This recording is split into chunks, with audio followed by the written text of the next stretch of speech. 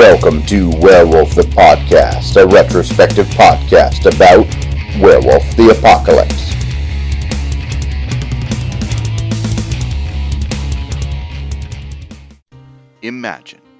Imagine Atlantic City.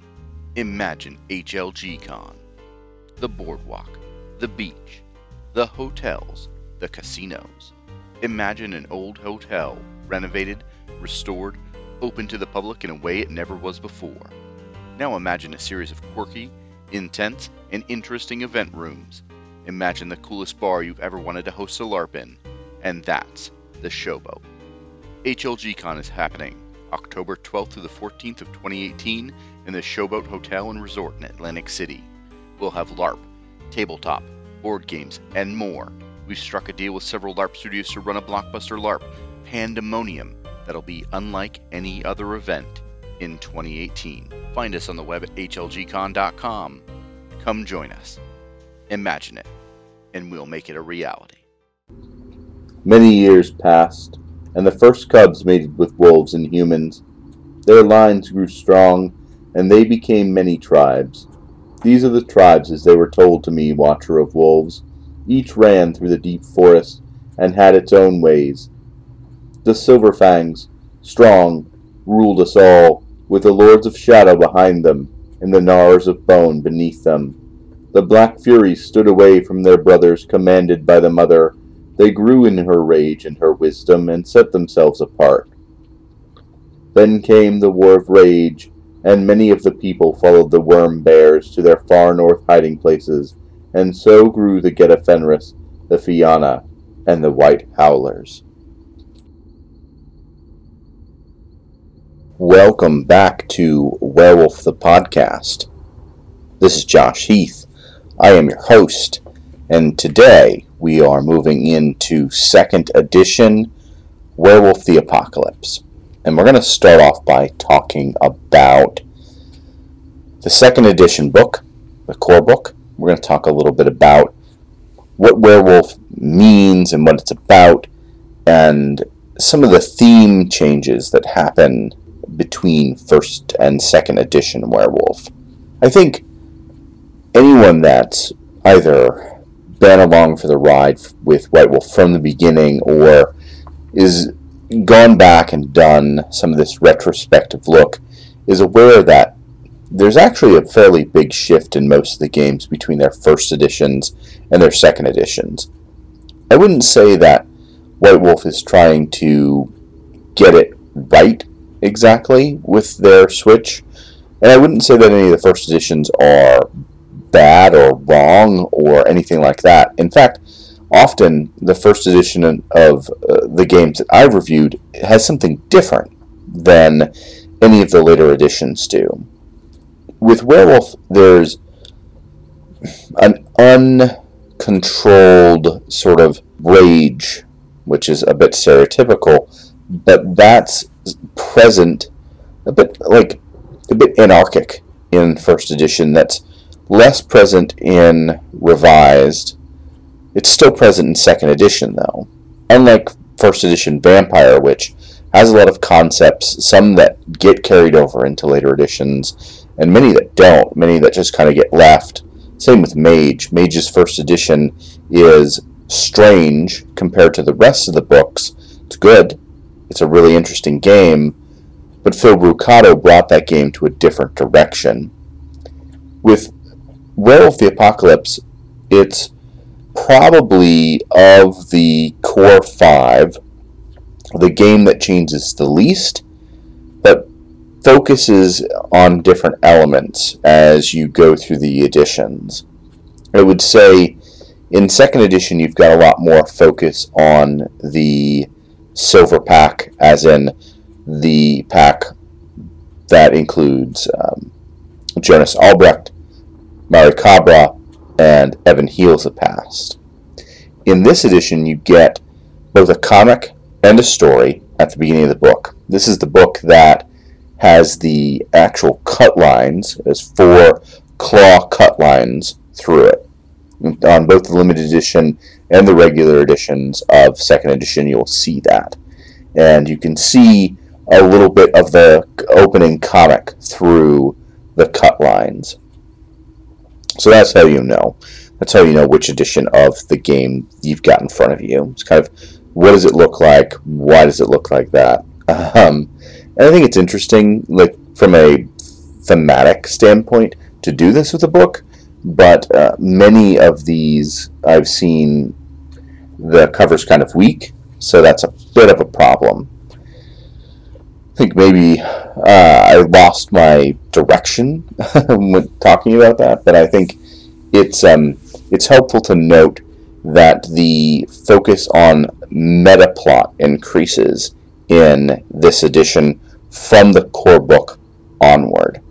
And in many of the books, you're going to have elements of the meta plot tied into the story, particularly the meta plot as relates to Jonas and Evan and Mari. Those three characters are pretty central to the werewolf story from here out. You'll have them in the fiction, or at least referenced in a lot of the fiction, and you'll have them referenced in the various books in one way, shape, or form. And that tells you something a little bit about the shifting focus of the game. The shifting focus of the game is a little bit more on the impacts on the nation as a whole, as opposed to just the fight against Gaia. There's a lot more nuance to the world of the Garou that is coming out. And some of the tribe books are being developed at the same time that the second edition is coming out. So you'll have some of them that are sort of touching more on first edition elements, but diving more deeply into Garou society, Garou culture, tribal responsibilities, and what those mean, what it means to be a part of a particular tribe in Werewolf the Apocalypse. And I think that's kind of an essential question for werewolves, is what does it mean to be a werewolf and to be fighting this war, but what does it also mean to be a part of these cultures that are both sort of similar and also drastically different than the culture that I was raised within? And some Garou don't have that issue. Metis in particular don't have those issues. As a reminder, Metis are those werewolves that are bred of two werewolves, so they are effectively raised within werewolf society. Lupus werewolves have less human cultural issues to kind of worry about, but still, they're growing up as wolves and then finding out there's something more different, and what does that mean to them? How does that make them feel? Are they threatened by this transformation into being a werewolf as opposed to just being usually a stronger wolf within a group of other wolves within a wolf pack? So that is the way to start our review of second edition Werewolf the Apocalypse. In the core book, you have all the different things that you had in the first edition core book, except you've got a better layout. Things are more structured effectively. They're straightforward, where you want them, where you need them. Some of the story elements are front-loaded, and some of them are in later elements of the book, but it's also good to note that there's a lot more fiction here. And the fiction's good. I think it's better in second edition. It starts to pick up. There's definitely a tempo that's being found. And I do really enjoy the comics that are featured here. This particular one, the art doesn't speak to me. It's this sort of distorted visual, which I find off-putting. But I think it also fits the story. So it's one of those, it might be off-putting to me, but it might be off-putting for a reason. And there's some benefit to that. But there's a ton more fiction in here than there was previously. From the comic to stories, to the different stories. There are chapter stories, and there's a meta-plot narrative threaded through this. You can tell that the writers visualized a stronger meta-plot that would drive smaller stories for players to engage in. And either they could take over the roles of the characters in that meta plot, or they could be interacting with stories that are related to or connected with or sub to the larger meta plot elements. It's been a little bit since I've recorded one of these, so I'm a little out of sync with the way we've been doing them. That said, by the numbers, this book came out in 1994. The main design was by Mark Rein-Hagen, Robert Hatch, and Bill Bridges. It was developed by Bill Bridges. And at this point, Bill Bridges is really in charge of Werewolf the Apocalypse. He's become the main figure, kind of leading the thought process of where this particular game is going to go. And you really see that. You see almost a singular vision. There are some books that maybe don't have as strong of a vision for exactly what story is wanting to be told, but in here, most definitely, if you were to grab a core book and not grab anything else, you could get by 100% effectively with Werewolf the Apocalypse 2nd Edition. You've got everything you need, and you've really got everything you have to have in here to run a good story. And I know quite a few people that have just this book and run great werewolf games from it. And they've got enough meta plot to tie into it, but they're not kind of overwhelmed by the meta plot of the other books. So that meta plot was written by Bill Bridges, Phil Brucato, Brian Campbell, Sam Chupp, Andrew Greenberg, Daniel Greenberg, Mark Rein-Hagen, Robert Hatch, Harry Heckel, and Giowan Woodruff. So there are quite a few different people involved in the writing part here. Art direction, Richard Thomas. Art by John Bridges, Rich Thomas, Joshua Gable Timbrook, Ron Spencer, Dan Smith, Jeb Rabner, Matt Korteling, Scar, Brian LeBlanc, Andrew Robinson, Tony DiTerlizzi. So those are the folks that are in lots of these other books as well. They helped build out a lot of the first edition material that we've reviewed. I don't think, I could be wrong, but I don't think there's a single writer here that wasn't involved in one of the first edition books as well. So these are folks that know what they're doing, they know the game, they know what they've already written, and they know why they've already written it.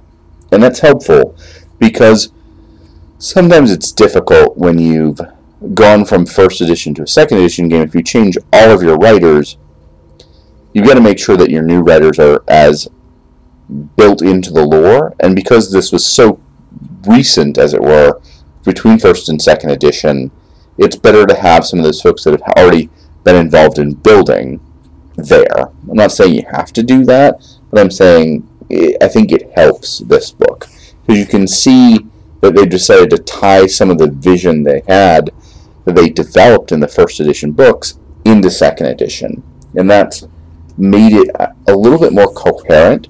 I think the first edition book makes sense, but it needed something. It needed a little ripening, and second edition really does so.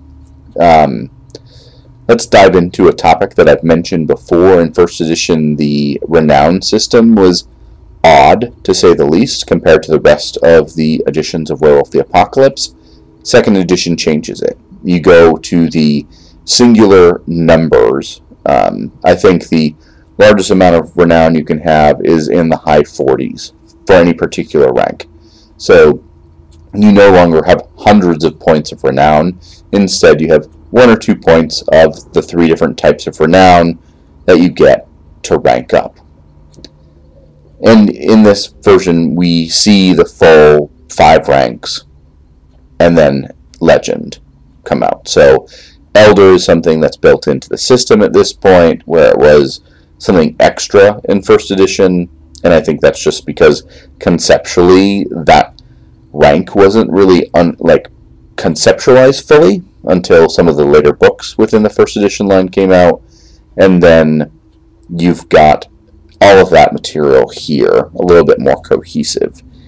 And for those that might not have listened to our first edition review, rank is the system that werewolves use to recognize those of higher stature, those who have gained spiritual and physical power and authority, those who have done deeds, and those deeds are reflected in their rank within both werewolf cultural society, but also to the spirits and to the spirit world.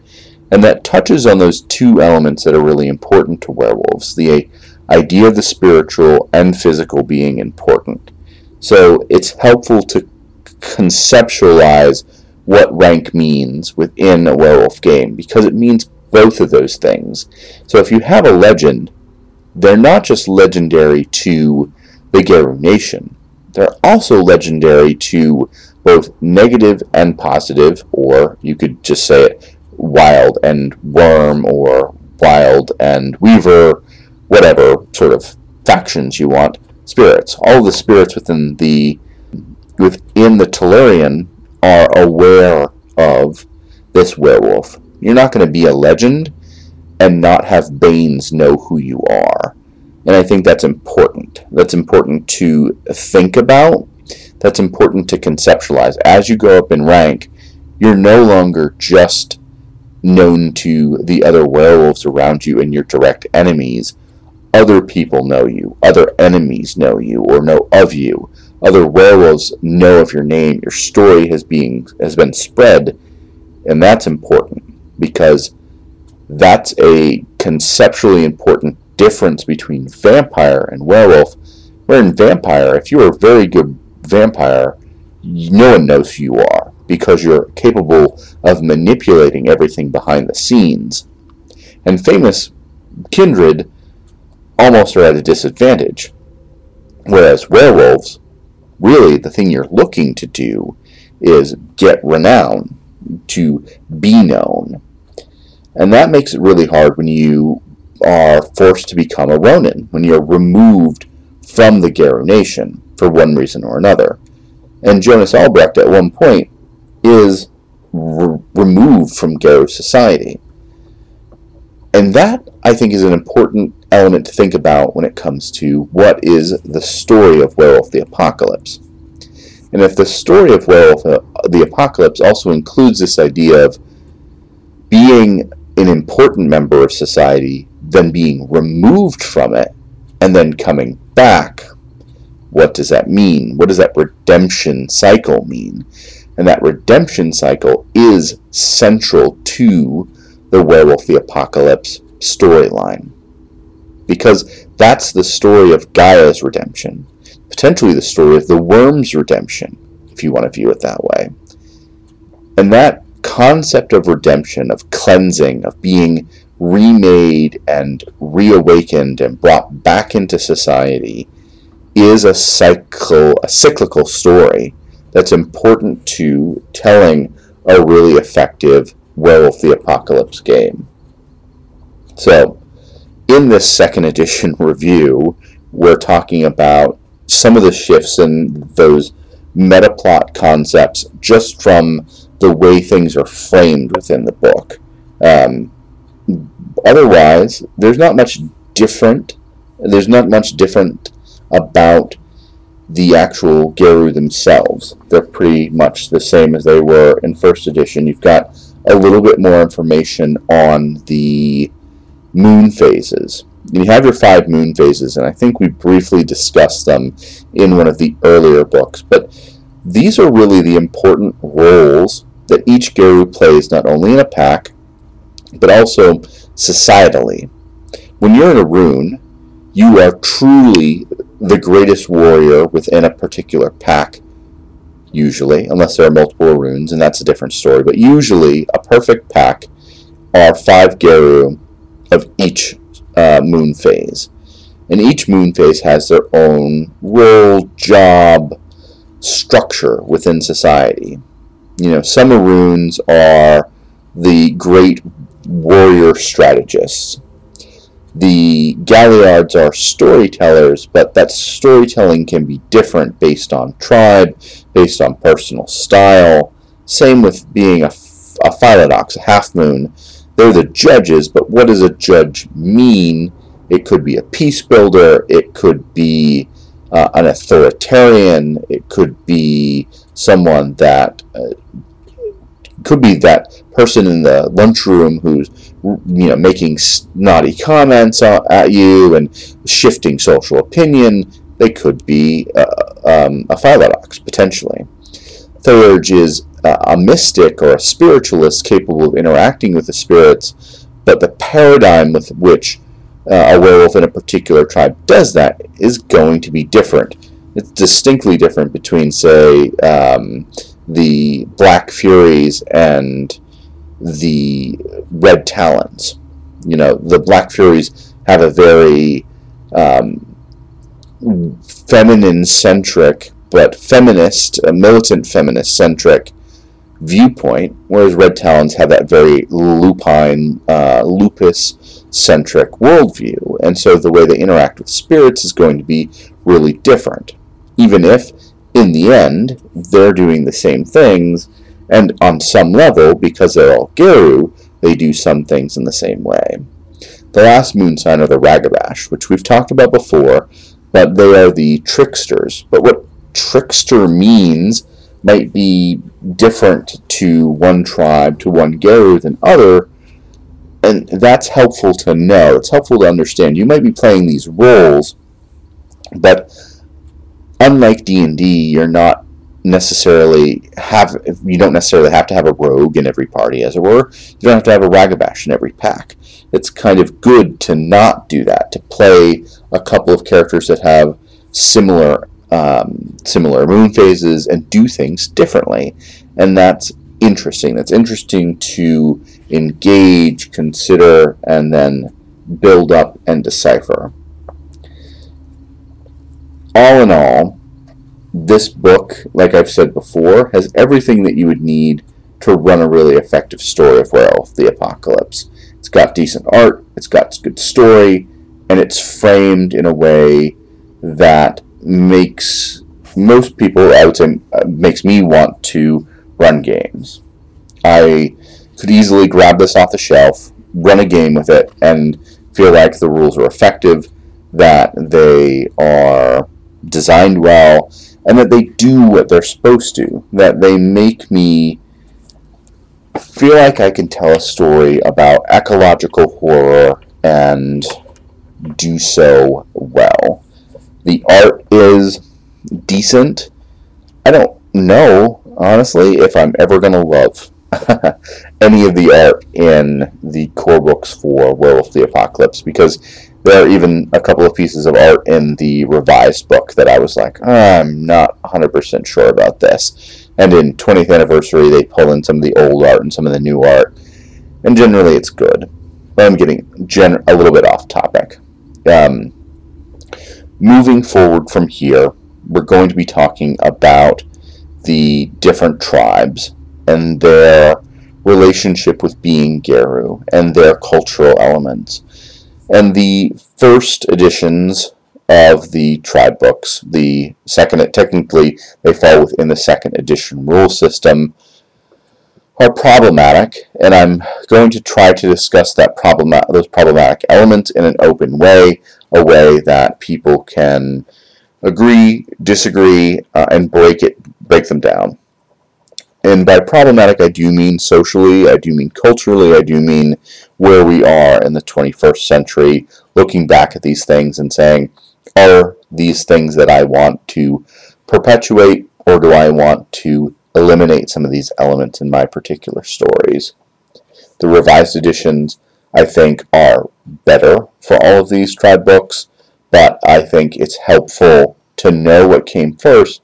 And some of these tribe books, I'm going to tell you, you should get the Litany of the Tribes versions for, which are the collected tribe books, because I think there are a couple of really solid gems amongst them. So we're going to be diving in and talking about that some more. We're of course going to go through all of the different second edition supplement books, but from here on, for quite a bit, I think we're going to be diving in specifically into tribe books, and there will be here and there a couple of different other ones. So this has been Werewolf the Podcast. I'm your host, Josh Heath. Please, feedback, reviews, disagreements, all of that is very much welcome. Hello, folks. Have you ever wished you could have an easy way to find gameplay videos and podcasts, or just media in general that deals with your favorite White Wolf role-playing games? Or have you ever wished you could find a forum to share gameplay that you have recorded, one which wouldn't be drowned out by random posts and discussion, so that your media could get the attention you want? Well, we have the answer for you in a Facebook group we run called White Wolf RPGs Gameplay and Media. The group is specifically ran with the sole intent of it being a one-stop shop for people to view or share media involving the games we all love. We take thorough steps to ensure the page does not become cluttered and is easy to traverse. We are currently over 1,000 members strong, and we are continuing to rapidly grow with new media being shared every day. Stop on by. We hope to see you there.